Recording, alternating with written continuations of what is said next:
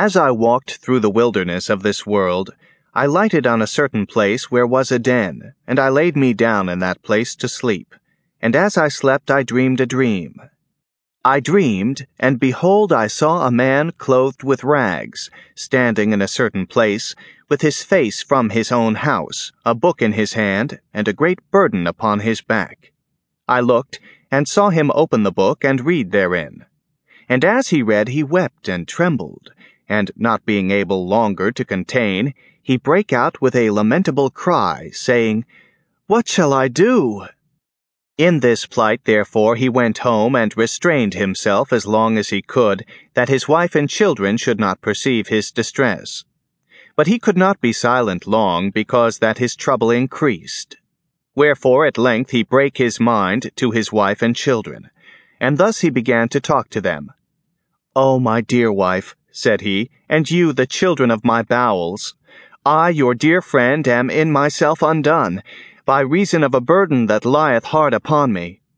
Moreover, I am for certain informed that this our city will be burned with fire from heaven, in which fearful overthrow both myself, with thee, my wife, and you, my sweet babes, shall miserably come to ruin, except, the which yet I see not, some way of escape can be found whereby we may be delivered." At this his relations were sore amazed, not for that they believed that what he said to them was true, but because they thought that some frenzied distemper had got into his head. Therefore, it drawing towards night, and they hoping that sleep might settle his brains, with all haste they got him to bed. But the night was as troublesome to him as the day, wherefore instead of sleeping he spent it in sighs and tears. So when the morning was come, they would know how he did, and he told them worse and worse. He also set to talking to them again, but they began to be hardened. They also thought to drive away his distemper by harsh and surly carriages to him. Sometimes they would deride, sometimes they would chide, and sometimes they would quite neglect him. Wherefore he began to retire himself to his chamber to pray for and pity them, and also to condole his own misery. He would also walk solitarily in the fields, sometimes reading and sometimes praying, and thus for some days he spent his time. Now I saw upon a time, when he was walking in the fields, that he was, as he was wont, reading in his book and greatly distressed in his mind. And as he read he burst out, as he had done before, crying, "What shall I do to be saved?"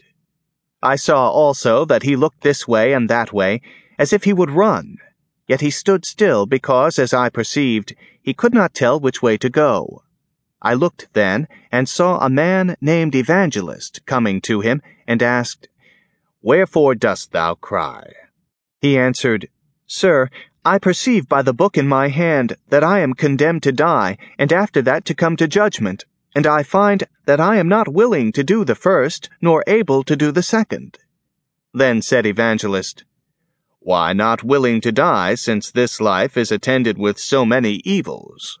The man answered, "Because I fear that this burden that is upon my back will sink me lower than the grave, and I shall fall into Tophet. And, sir, if I be not fit to go to prison, I am not fit, I am sure, to go to judgment, and from thence to execution, and the thoughts of these things make me cry." Then said Evangelist, "If this be thy condition, why standest thou still?" He answered, "Because I know not whither to go." Then he gave him a parchment roll, and there was written within, "Fly from the wrath to come." The man therefore read it, and looking upon Evangelist very carefully said, "Whither must I fly?"